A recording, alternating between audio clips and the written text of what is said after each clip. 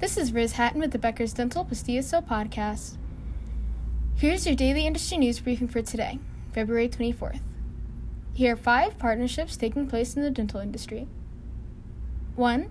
Pacific Dental Services and the Workman School of Dental Medicine at High Point University in North Carolina partnered to implement the Epic electronic health record system at the university. 2. Philadelphia-based Penn Dental Medicine and Cochrane Oral Health partnered to create the Cochrane Oral Health Collaborating Center at Penn Dental Medicine. 3. Care Mobile and Amerigroup, Georgia, partnered to increase access to dental care in the underserved and low communities throughout the state. 4. Philips Sonicare and Candid Care teamed up to improve the dental health experience for both patients and dental professionals. 5.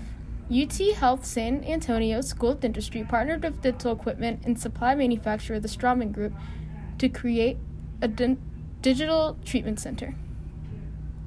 If you would like the latest dental and healthcare industry news delivered to your inbox every afternoon, subscribe to the Becker's Dental Pastilla Review e-newsletter through our website at www.beckersdental.com.